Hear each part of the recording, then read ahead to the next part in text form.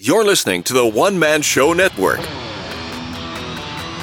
Welcome to the Aaron Says What podcast with your host, Aaron Weinbaum.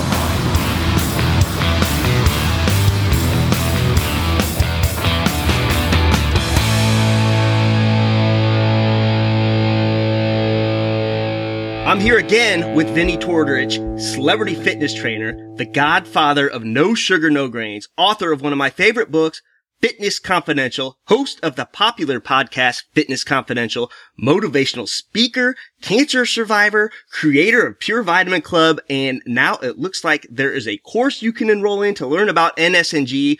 Good God, what am I missing? Pure Coffee Club. Oh my gosh. That's right. I now have Pure Coffee Club coming out. When will this show come out, This Aaron? will be out probably next Wednesday. Within 5 or 6 weeks, we have introducing Pure Coffee Club coming right out. That's amazing.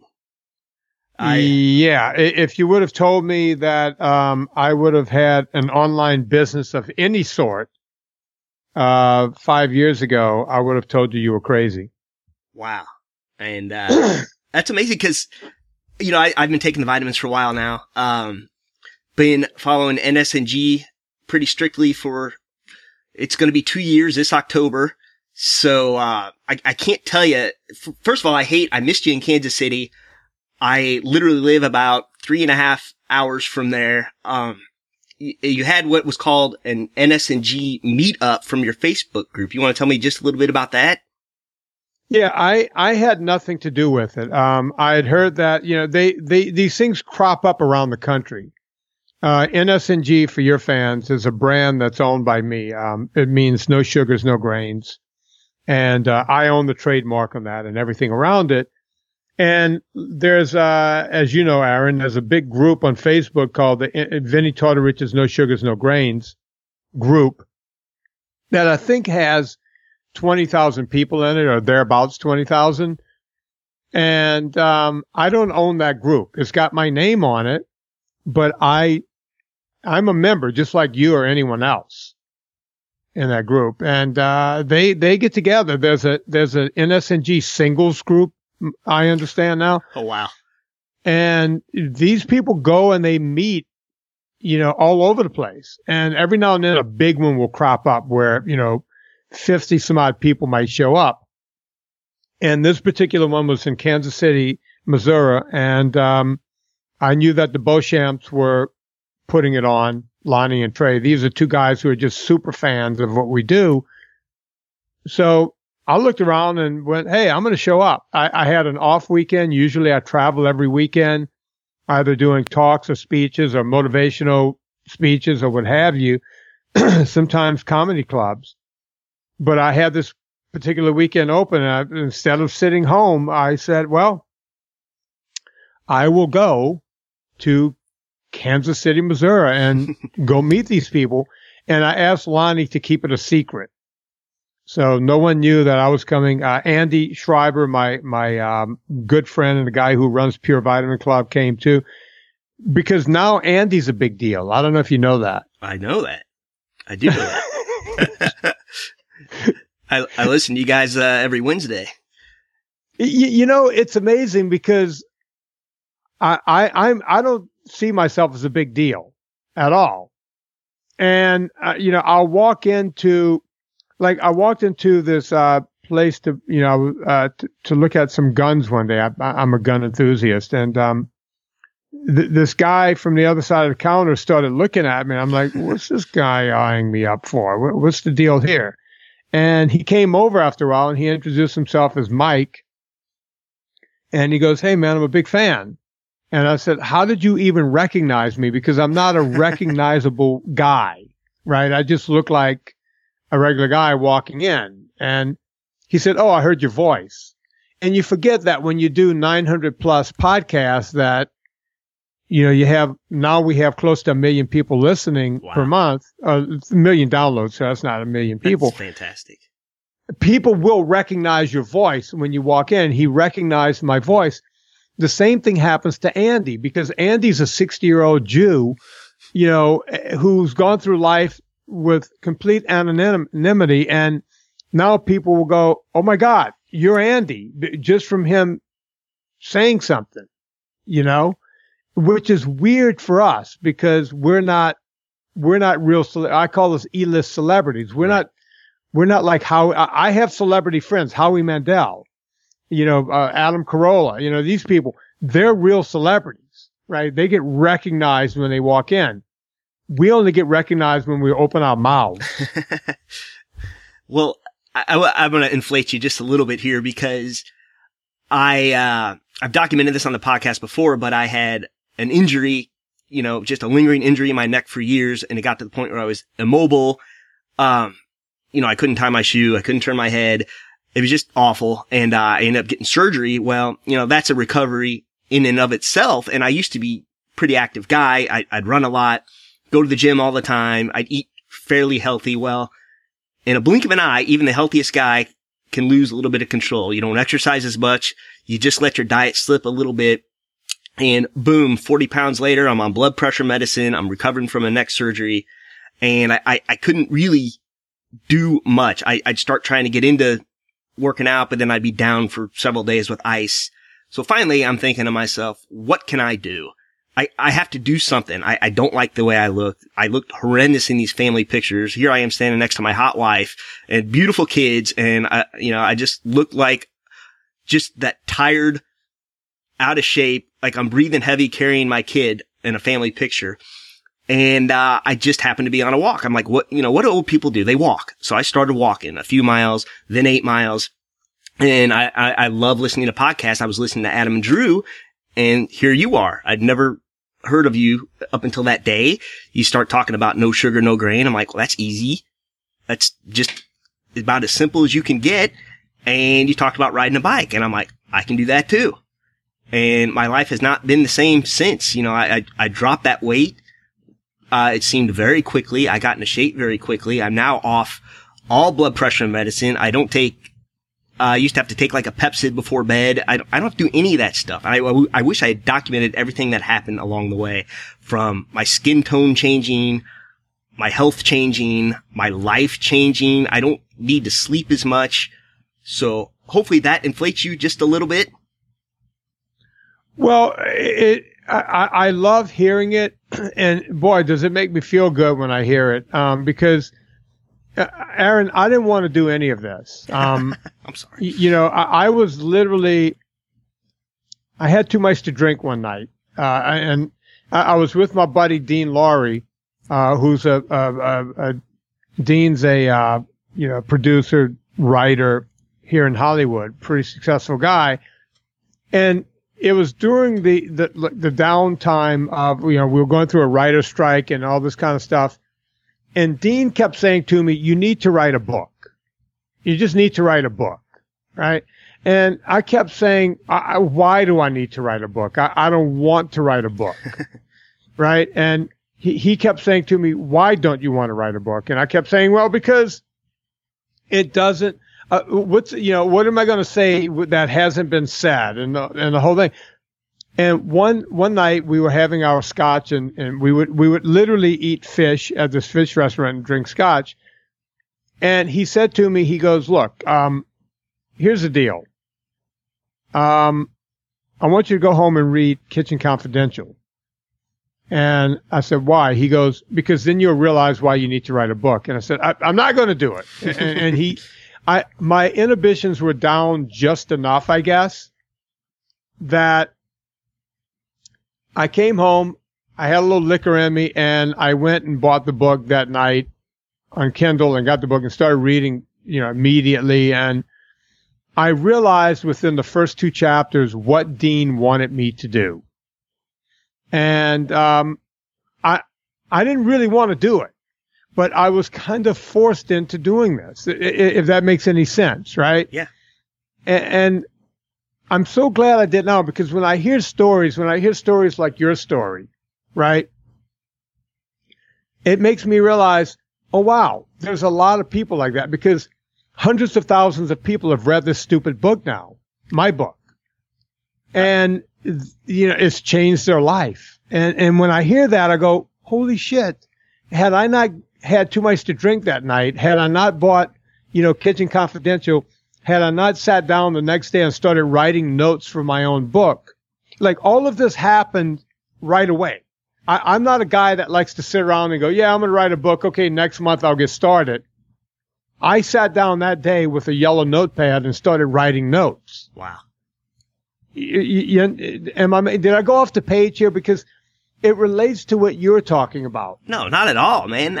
This is exactly the kind of stuff I wanted you to talk about. And I read your book. I loved your book.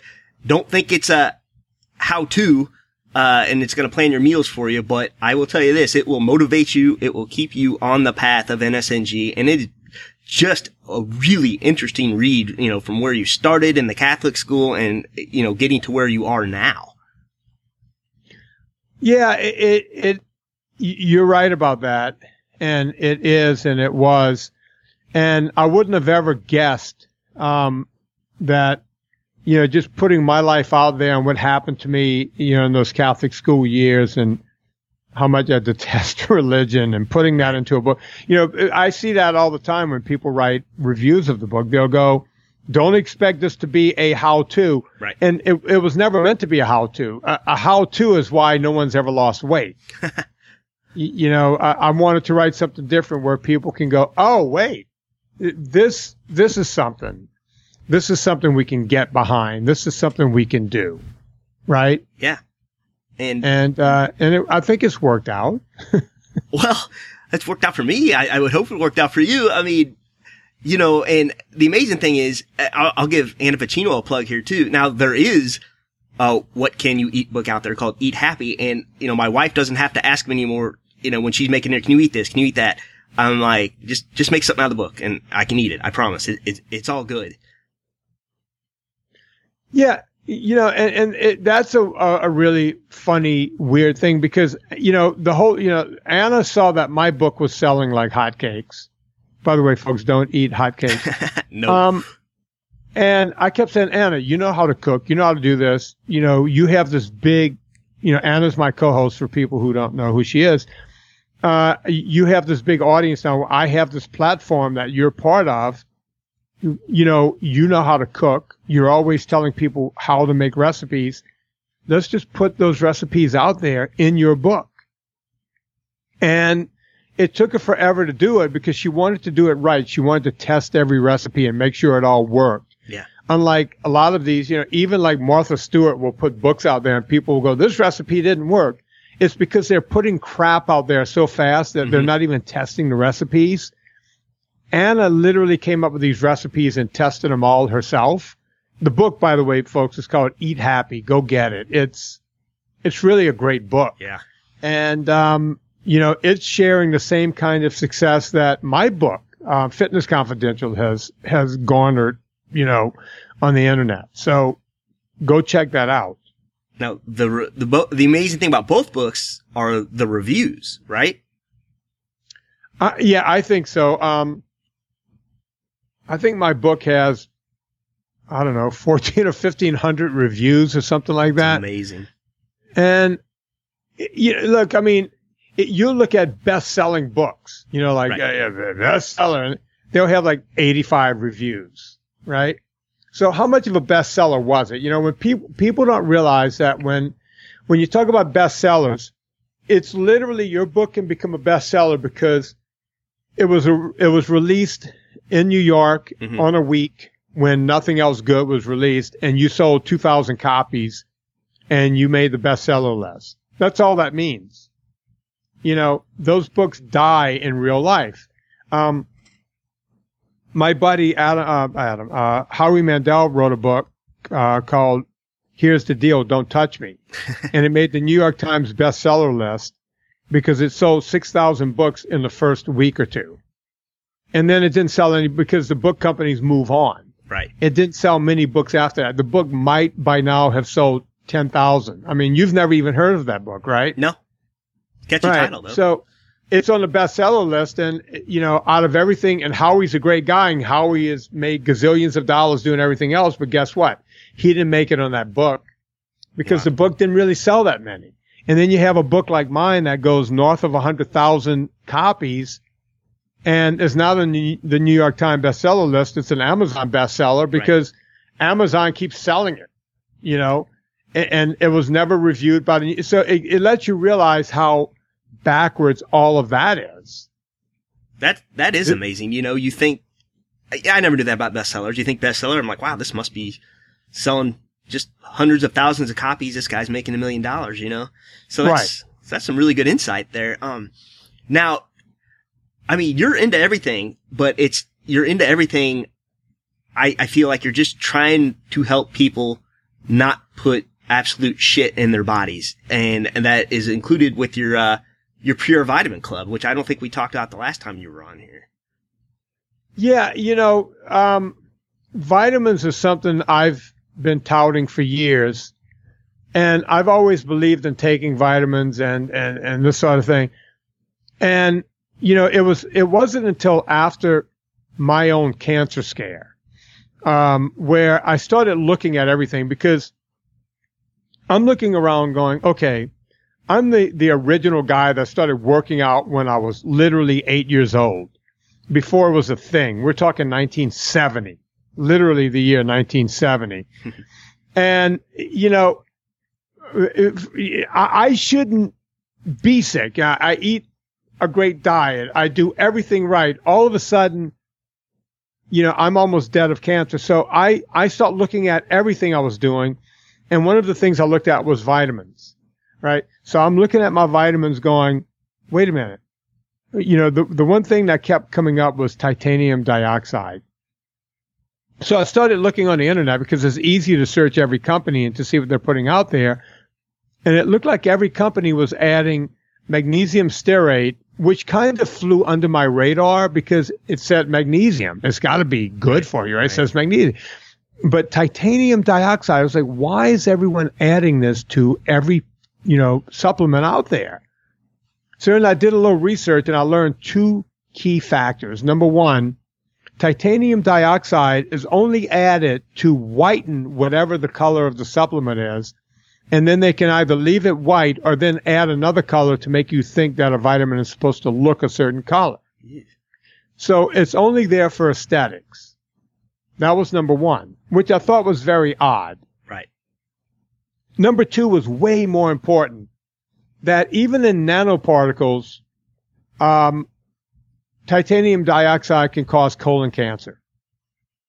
And, you know, it's always found at the scene of the crime when it comes to colon cancer, right? So I was sitting there going, my God, the one thing I'm taking to help me is possibly killing me, right? So I started looking around going, I wonder if I can make a vitamin without titanium dioxide. And I got in touch with a few companies and they said, yeah, we could do that. We will make it for you without titanium dioxide. You know, we can do that. And then I started looking at magnesium stearate and going, why is this in there? And well, it's in there as an excipient, a flow agent, so that they can make these vitamins faster, because time is always money. Mm-hmm. And I said, well, magnesium stearate, could it possibly be bad for you? And yes, it is. Not only is it bad for you, but it can block the absorption of other nutrients in your liver. So the one thing you're taking, the nutrient that you're taking to make you better, you have something in that nutrient that's blocking it from making you better. That's why when you take their vitamins, your pee turns fluorescent, like yellow or green or whatever, right? Just like a real, because it's literally the magnesium stearate is carrying out any nutrients that you could have gotten, just taking them right out. See, I used to think I used to think when you peed fluorescent, that meant the vitamin was doing something for you. I guess it's not. It's it means that the vitamin was leaving your body without being absorbed in your blood. Gotcha. So that's how I, you know, I started looking at everything in the vitamins, and then I tried to get them made, and literally nobody wanted to do them. Wow. It was impossible to get them done. But we finally figured out a way to do it to where I could get my cake and eat it. And we did that. And, we literally, purevitaminclub.com, long story, even longer, we made the world's best vitamin just by sticking to our guns. Wow. I will, that's amazing. I mean, you don't realize, I grew up thinking Flintstone vitamins were good for you, you know, and, they tasted like candy, and I guess there's a reason for that because they might as well be candy, right? They are candy. That's the two ways about it. You wanted like more than one. They're full of sugar. Yeah. That's crazy. Now, we talked about this on your podcast, but another, positive of me, adapting this lifestyle and not being able to really do any hard running or any of that anymore is that, I started riding a bike. I'm decent at it, you know, and I do it several times a week, several hours a week. Oh, and I meant to mention this on your podcast as well. So this is getting off this tangent. I just thought of it, but I had a doctor try to put me on a statin for God's sakes because, I had certain cholesterol levels were, out of whack, as he said. And this is what drives me crazy. It's like, hey, let's retest you to make sure. None of that, you know, and let's schedule you another appointment in 6 months to make sure that you're not having liver damage due to the statin. And I'm finally on the phone with the nurse. I'm like, but I'm just going to stop you right there. I'm not doing it.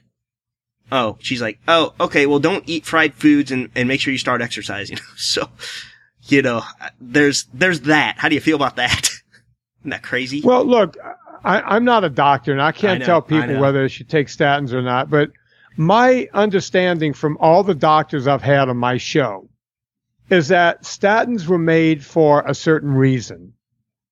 If you had complete blockage, meaning calcium blockage, and they have to do a bypass, or if you've had stents put in, or this sort of thing, well, now you're living on borrowed time. And these statins will help blood flow, right? Yeah. And that's what they were invented for. Just for people who have had, you know, a real problem. So that's what they were there. That's what they were meant to do. Right. They were never meant for lowering cholesterol. As a matter of fact, by lowering cholesterol, you're not lessening a chance of heart disease, because cholesterol has, as is turned out, something guys like me have been yelling about for years. Cholesterol has absolutely nothing to do with heart disease. They'll say, oh, well, you know, cholesterol went in and clogged up his arteries. No, plaque goes in and clogs up your artery, and plaque comes from inflammation and sugar and grains and everything else. The heart healthy stuff that they told you to take. It doesn't come from cholesterol. As a matter of fact, cholesterol can help clear some of that out. Now, there is a type of cholesterol that is bad for you. You know, the small, dense particle sizes in the LDL, not the LDL itself. Mm-hmm.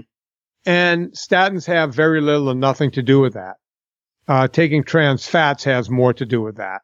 So there's really no need for the average person to be on a statin, yet doctors hand it out, like the aforementioned, you know, Flintstone vitamins. They just hand out statins, tell everyone to be on a statin, whether they need to be on a statin or not. And the bottom line is, most people do not need to be on a statin, right. Period. Well, you know, that's the long and the short of it. I just can't believe how quick. I've heard you say this numerous times, and I've gone to many doctor visits, you know, and I've never had an issue with cholesterol, and it was just barely higher than it was last time, which kills me. But it's just amazing how quickly they called me and said, you need to be on a statin. And I'm like, no, I don't. So there are good doctors out there. I think you just have to find them. And I'm not a doctor either, so please don't take anything I say and run with it without consulting a real doctor, please. But it's just crazy to me. But getting back off that, so I'm into the biking now, and my son, my 7-year-old, at the time he was 6, he's like, you know, I really want to buy a mountain bike. And he kind of went on about this for a while. And, you know, kids just say things. They have a little money in their pocket and they want to buy things. And then, you know, he's pretty persistent about it. I'm like, all right, well, let's go to Walmart and we'll get you a good bike. And he looks at me. He's like, did you get your bike at Walmart? I'm like, no. And he's like, well, are they good at Walmart? Why didn't you get a bike at Walmart? And I'm like, I couldn't really answer him. He goes, can we go where you got your bike? I'm like, sure. And, lo and behold, he had a wad of cash in there. He dropped it down, bought a cherry red Trek, and we never looked back. And he's on that thing all the time. Yeah, I love when kids get to anything, whether it's cycling or anything else. I love when kids, get into a sport. And cycling is as good as any, especially the off-road stuff where these kids can really hammer down on it and do it. So, I'm happy for him and I'm proud of him for doing that. And knowing that he wanted one like Daddy and not the one from Walmart. Oh, he was killing me. He's a very, I don't know how to explain him. He's kind of too smart for his own good, but not like Nobel Prize smart. Like, I'm afraid he's gonna, figure out to build a bomb to destroy the world or something smart, like Lex Luthor smart. But he's a really good kid, man. He just never stops asking questions. I have to carry my phone with me just so I can Google half of what he asks me. And, but he knew what he wanted, man. I mean, people don't give kids enough credit, They know what's good. They know what's bad. They know where Daddy got the good bike from. And anyone that's afraid to take their kid mountain biking because they think they're going to wreck, obviously you don't take them down a Black Diamond trail, but it's amazing their instincts. And he makes turns better than I do. Just, because like you said, they don't have those inhibitions yet. I'm afraid I'm going to break my neck or this and that. And just subconsciously I get held back, and it's like learning how to walk. These kids, man, get them started early. It's crazy, even at 7, how much they know, how good their instincts are. Yeah, you're right about that. I'm always happy that my parents didn't put any limits on what we can do. As a matter of fact, my parents were the type of parents who said, you could be president of the United States one day if you wanted to. And I was like, well, who wants that job? But, even as a young kid, I knew I didn't want that job. But there is a lot to be said for that, of when you're a kid and knowing what you want and how you want it and the whole thing. And, I don't think we give kids enough credit for letting them make their own decisions. We talked about this in my podcast, the way parents now are pushing their kids in a direction, pushing their kids in a direction of, tennis or baseball or football or basketball. And they're playing that sport year round, and the kid never gets to really experience everything. There's an example. God, I wish I could remember the little girl's name. Maybe you can look it up while we're doing this. Okay. She won the gold medal in rifle shooting at the last Olympics. She was an American. She won the first medal of the Olympic Games. She was like 17 or 18. And of course, we didn't show a lot of that because, hey, it was a gun that won the first gold medal for the United States.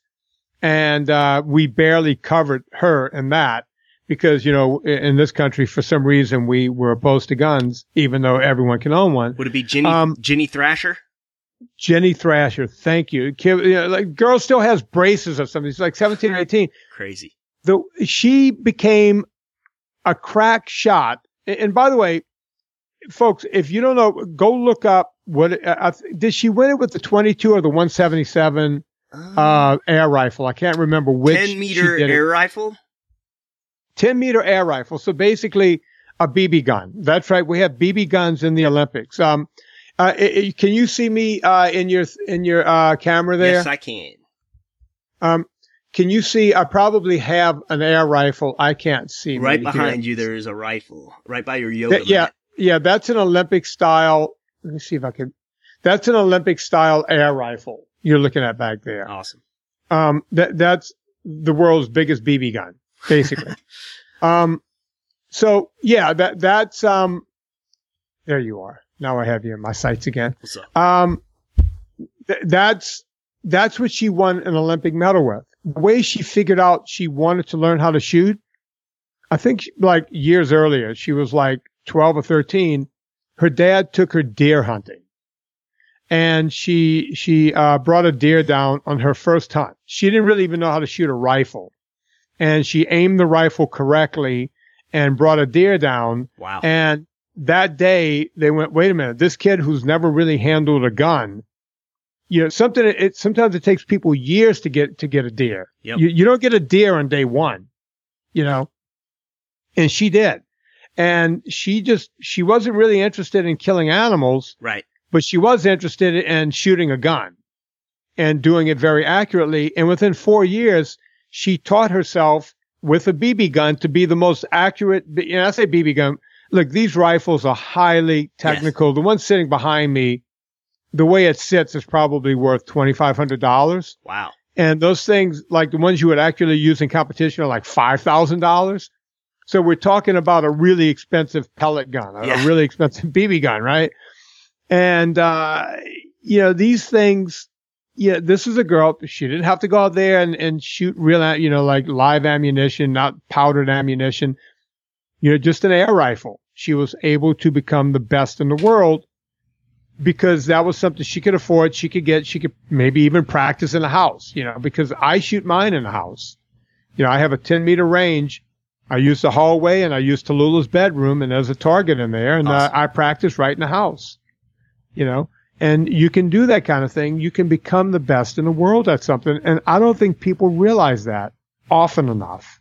No. And like you said, I'm around these parents, with the traveling teams, and, I always told my son this too, and now it's starting to show. I go, don't get caught up in what middle school athletes are doing, because when everybody hits puberty, all bets are off, and B, we'll see if these kids are still playing in high school.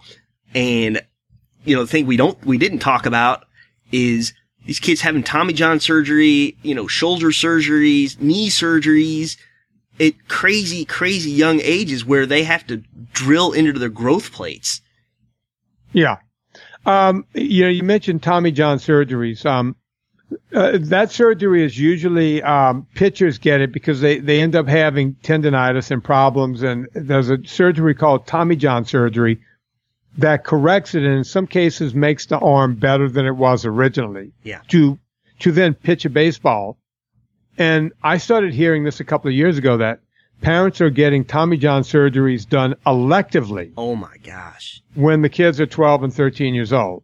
Because they think their kids are going to be great fucking athletes one day. No. So they're electively getting Tommy John surgery. Can you imagine? No. Knocking your kid out. Every time you knock someone out for a surgery, you're taking a chance on brain damage or death. Yeah. They're doing this electively. Well, I actually had this conversation with, he coached college basketball for 30 years. He's a friend of mine. And I'm like, so, how did you have college athletes back then without all the traveling teams and this and that? And he just, he went off on a tangent too. He's like, I can't stand these things. They're not making these kids any better. They're making them hate sports. Don't get me wrong. I'm sure there's one or two that come out of there and they do great and they have, private tutors and this and that. But who the hell as a kid wants to sit and do nothing except for play games and practice and, not swim and ride your bike or do whatever kids do, like do the things I got to do as a kid. I would hate that. And I would probably resent my parents if that was the kind of thing I grew up in, being forced to do that. I was watching Real Sports last month where they were talking about these parents who literally they travel around. This is all they do. They just travel with the kids like every weekend. And I'm looking at that going, my God, when I was a kid, I played football was the sport. I ended up getting a scholarship in. But the story most people don't know is I was a better baseball player. Oh, wow. And I ended up hurting my shoulder for the first time when I was 14, playing football, which I lost my rifle. I lost the strong arm that would have made me a really good center fielder. And, although I played baseball through high school, I knew that my baseball career was limited because I was already having trouble throwing the ball because my shoulder got worse. But because I got injured doing that, I was able to play football with that injury, because I don't need to throw a ball. I just need to tackle the guy with the ball. And became a better football player. But I also played basketball. I also ran track and did track and field. I was one of the legs on the mile relay. I was also a leg on the 400, which we called the 440 back then. It was done in yards. But I also went to state in discus, and went to regionals in shot put. And I wasn't a very big guy, right? But learning all those skills, all those track and field skills, playing basketball, playing baseball. I also learned tumbling through a PE teacher who, taught you how to fall correctly when you fall in football. There's ways of falling where you don't flop and hit the ground as hard. There's a lot of things you learn along the way. And I think these kids are missing these important skills because they're not doing all the sports. People thought I was much faster than I was in football because I was able to catch the guy with the ball. Mm-hmm. Well, guess what? When you look at a guy in the open field and you have to run him down, you have to take an angle. Your eye has to in a split second, figure out which angle you're going to take to try to get to that guy as he's running down the field. You also use that split second timing in baseball when you're trying to rifle a ball from center field to third base. You're trying to guess where that third baseman is going to be able to tag that guy. You're using that same eye-hand coordination skill as you're using to make that angle on that football player. By the way, when you're rabbit hunting or bird hunting and you're trying to lead a bird, you're leading that bird. You're not shooting at the bird. Right. You're shooting at a ghost as to where that bird's going to be. Whenever you start running at that football player, you're not running at him. You're running at where he's going to be. Yeah. All of these skills from hunting to baseball, it all matters. It all matters. And people never think of that. No, they don't. And we were talking about this, something similar with my dad. My son plays football. He's 15. He's not the biggest kid. Let's say he's 5'5", 140 at best. Not a huge kid, but he blocks for the quarterback. He's on the line. But he can get low. I don't know how to explain it. He makes holes. He makes holes for the running backs and whatnot. And my dad and I were watching him. He goes, he didn't hit that guy very hard. I go, nope, but he made the hole. He's efficient. He knows what he's doing. He knows, he does just what he needs to do to make that hole. He doesn't overcommit. These are things you can't teach. You can teach, but, I told him a long time ago because he wanted to do the glory things. He wanted to run the ball.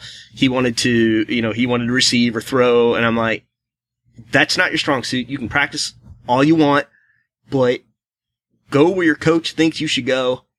Be the best at it and work hard. Don't mouth off. And, when it's little kid ball, it's a little different. They put the biggest kids wherever. They put the most, what they think at the time are the most athletic kids wherever. And he's just now starting to see that, those same kids are still the ones that are mouthing off and ride the bench. Yeah.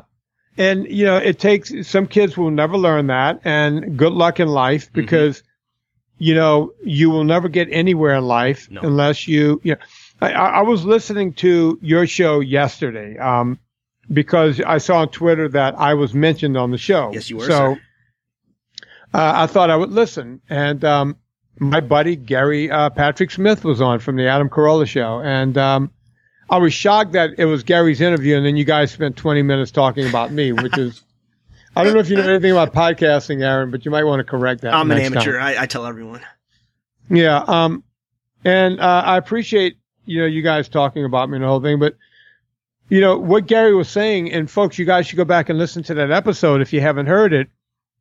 Gary was talking about how he got the job at the Adam Carolla show. That's right. He literally became a fan, started listening, and then went to an event and asked if he can have, and I didn't know this story. I heard it on your show. Said, hey, I would like to, send you guys my resume. And the guy gave him an email address. And then Gary goes, great, I will write to that email address. And he flips out a resume that he had there at the show. Yep. The guy looks at the resume and looks at Gary and goes, okay, here's the real email address. That's fantastic. I don't know if people caught that, but yeah, in life, that's what it takes a lot of times. And look, I've known Gary now for 2 years since I started doing that show. Gary is an efficient, hardworking guy. He just is. And I know people, you hear whenever you listen to I hear the shows when I'm on them. Adam will, God, Gary, give me a better, put some head on that. You do. And he does that, and it's part of a bit. Yep. But Gary runs that operation. He runs that show. he's the head of the snake. He's the one that makes that show work. Yeah. Right. I mean, it was really cool how I met. It's a small world. Like, he's a fan of one of my other Twitter accounts, and I just started chatting with him. And then I told him about my podcasting group, Podcasting Made Simple. And he's like, oh, that's a really good thing you're doing. These people think they need to spend thousands of dollars to be able to podcast. And he is just a super nice guy, super hard worker. He was a pleasure to have on. He had, like you said, there's so much I didn't know. I mean, he was just willing to just go behind the scenes of the Adam Carolla podcast. So now we're doing a podcast and we're talking about Gary Smith. See? Right. Yeah. As he deserves to be talked about. Because, he's that kind of guy. I've used him, on some of my live shows. That's right. Whenever it's in a comedy club and it's near, give him a couple $100. Gary, come on out and help me. And I can be talking about something, just anything, because he doesn't know what I'm going to talk about when I walk up there. I don't even know what I'm going to talk about. Yep. And I'll just start talking and I'll say something. I pulled out a name in a show, about 4 or 5 shows. I'm up on stage and I mentioned this woman's name, Leslie Carday. And I was talking about Leslie Carday. She was just a local news reporter down in New Orleans back in 1985. And I was talking how she did a health and science report. She was the health and science reporter for the NBC affiliate down in New Orleans. And I'm telling the story, and all of a sudden the audience, kind of goes, ooh. And I'm like, what? And I turned around, and on the big screen behind me, he had found Leslie fucking Carday. That's awesome. It's like, oh my God, look at that. Look at things like that where you just go, how does he do that in real time? Well, he touched on that too. And, I asked him about podcasting advice, but this applies to everything. I'm like, what advice would you give people about podcasting? And really, this is about everything. He said, get your reps in. Practice, practice, practice. And that's how he did that in real time, I mean, practice, practice, practice. And I think when Gary was talking about what he was doing, trying to get on with Carolla Digital, he's not thinking about what's going to happen today. He is planning for what's going to happen tomorrow and his future. Yeah.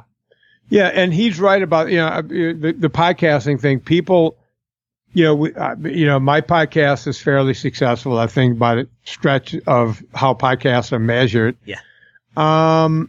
And people take me out to lunch all the time, coffee, they'll call and set up a consult with me, and they'll say, how do I have a successful podcast? And I'll say, they're pretty much free to do. Right. Anyone can do a podcast. I don't use any special equipment. I just do mine sitting at my desk and have been doing it like this the whole time, except for the first year or so where I went to Anna's studio and we did them there. And they'll say, yeah, but how do you make them? What's the trick? Well, how do you make them popular? And I don't have an answer. I don't think Adam Carolla has an answer. You could say, well, Adam was a big deal and he and Dr. Drew were a big deal before that and he was on television and he and Kimmel. Okay, that'll get people to come in for a while. Yeah. But he's been doing it for like 8 years. You can't keep an 8-year career going on that if you're just screwing around. Does that make sense? Yeah, absolutely. It makes sense. And, we talked about this too. There's so many nuances, and that's really why I wanted to talk to Gary. And, we're back to that again, but there are nuances to it being a success, and it's their own thing, the drops, the guests, how long they're on, and the download size even. Yeah. Yeah. And I don't know anything about the download size or anything. Right. Other people do that. I don't know how any of that works. Right. And that's the other thing. People, they think I'm lying when I say I don't really know how to turn the computer on, but I don't. I've never concerned myself with such detail. I don't know. I record into this little board, this little Zoom thing, and then I send it off and someone magically puts it up for me. Nice. And that's how it works for me. I could not put one up if my life depended on it. I would just say, shoot me. I can't do it. I don't know how. I've never learned that skill. My skill is to talk into the mic and say something stupid and people go, oh, okay. I will now listen. you know, there are people out there with technical skills beyond, yet they can't get 5 listeners. No, it's, you know, you did the right thing. You know, obviously you put people around you that could do that sort of thing. But for anyone that thinks it's easy to just talk into a mic and be interesting, try it, please. You know, it is a skill, and that is something that you have accumulated throughout your whole life. You know, being, you know, I guess just doing everything you do. You sold cars for a while, is that right? I did in college. I sold cars, and I was. I can brag about that. I was the best. Yeah. Month in and month out, because car salesmen, they rank them at the dealership. And, the first month I'm a car lover. You know, I only kind of knew about American muscle cars, and, like every other guy, I knew what was in a Ferrari 308 and that kind of thing back in the day. But I walked on, I needed a summer job. I needed to make a lot of money. I was told that cars is a route to making a lot of money if you hustle. Mm-hmm. My friend had a connection at a Toyota dealership. I walked in, and they said, okay, tomorrow we will put you on the lot selling cars, so you need to walk around the lot and figure out, you know, look at the cars, learn all the names of our cars. At the time, Toyota sold, at the top end of the range, it was something called a Cressida. Oh, wow. I'm talking 1984. 83, 84. They sold a Corona, which I think the Corona became the Camry. Right. But it was a Corona. So a Cressida, a Corona, a Corolla, and a Celica. And other than that, and a Tercel, and they had a truck. Right. A little small. It was called the SR5. I have an SR5. Did you? I still do. It's 2006 SR5. And I can't get rid of the thing. I love it. Back then, they were very simple little trucks. So I walked around the lot, and I took a piece of paper and wrote down every name, and I opened the hoods of everything. And I noticed that only the Cressida and the big time Celica Supra had this kind of 6-cylinder, different kind of engine, this really high revved engine. But most of the cars, all the Coronas and Corollas, and also I want to say the trucks, all had an engine, and on the front there was a stamp that said 22R. It was just 22R, and it was a big stamp. And I went, this must be their most popular engine, because they put it in almost everything. So I would tell people things like, they would come on a lot, and I would say, this Corolla has the 22R engine in it. Mm-hmm. And they would go, well, what does that mean? I went, oh, it's a powerful engine. They also put it in their truck. Right? Right. That's not a lie. It was in the truck. It was a 4-cylinder engine made out of aluminum. They put it in everything. Yep. And then I started hearing people come in saying, I want another car. You know, I've had this Toyota for 12 years. It's gone down the hands of my family. Mm-hmm. We've never changed the oil in it. We've got 300,000 miles on it. Never even changed the oil. And everyone telling me these crazy stories about how strong these cars are. And every time I opened the hood, it was a 22R engine. So it came in my mind that the 22R engines are really good. 300,000 miles. An American car back then couldn't get 40,000 miles. Oh, yeah. Right? So 300,000. So the only other cars I knew that you could get those kind of miles on were like a Mercedes or a Rolls Royce, and these diesel engines that could go copious amounts of miles, right? So I made up a little lie. I started telling people this is the second most powerful engine, the strongest engine in the world, the most reliable engine, the second most. And people would say, well, what's the most reliable? And I would go, a Mercedes diesel. Yeah. You know, and they're not shopping for a Mercedes, they're shopping for a Corolla, right? So I knew they weren't going to go, well, I better go over to a Mercedes dealership and spend a lot of money on a diesel Mercedes. They were shopping for my car, and I knew they would buy my car if I said it was the second most, because I wasn't really lying. I had proof. People were bringing them in with 300,000 miles on them with no oil changes. You know, it's crazy talk. It is crazy talk. I mean, I have 160,000 on mine. I'm not going to get rid of it. My son wants it when he turns 16, but I'm like, yeah, son, I'm pretty sure I'm going to get buried in it. So, there are so many nuances to that story, and I know you have a hard out coming up. I do. In 3 minutes, actually. Oh my gosh. I gotta be on the phone. Okay. Well, hey, thanks again for coming back on. Thanks again for all the help you give me in the last couple of years, and thanks for having me on your podcast as well. Well, I love having you on. You're welcome whenever you'd like to come on. All and, just keep doing what you're doing. You're doing a great job over there. And, thanks for having me on. All right. Is there anything else you'd like to get off your chest before you get out of here? No, I'm glad you told me about the heart out because oh shit, I got to be on the phone at 11 o'clock straight up. Yeah, I've been trying to watch rock the and clock. roll. All right, buddy. Hey, I'll let you go. I hope I talk to you again soon. You will. All right, man. Thank you. Thank you. Bye. Awesome. So, Vinny had a heart out. That's great. I've never got to say that to anyone before. That means he has somewhere he has to be. And, I guess 2 minutes. So I'm glad I reminded him of that. But, what another great show. I hope y'all got something out of that. For any NSNG, go to VinnieTortorich.com. You can follow him on Twitter at Vinnie Tortorich and buy his book, Fitness Confidential, but go through his website and click on the Amazon banner first so you can put a little coal in the fire and help his train get down the track. Until next time, shalom. Please remember to support the podcast by visiting the affiliate links on AaronSaysWhat.com.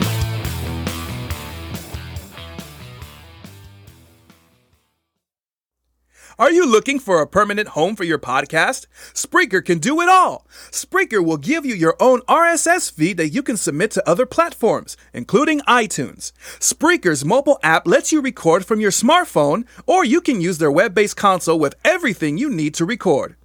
Their podcasting plans include being able to host multiple podcasts, no extra charge. Have a YouTube channel? Spreaker has that covered. Effortlessly upload your podcast audio to your channel. You can even move your current podcasts to Spreaker without losing your current iTunes subscribers. Try any plan for free for 30 days using promo code ASW.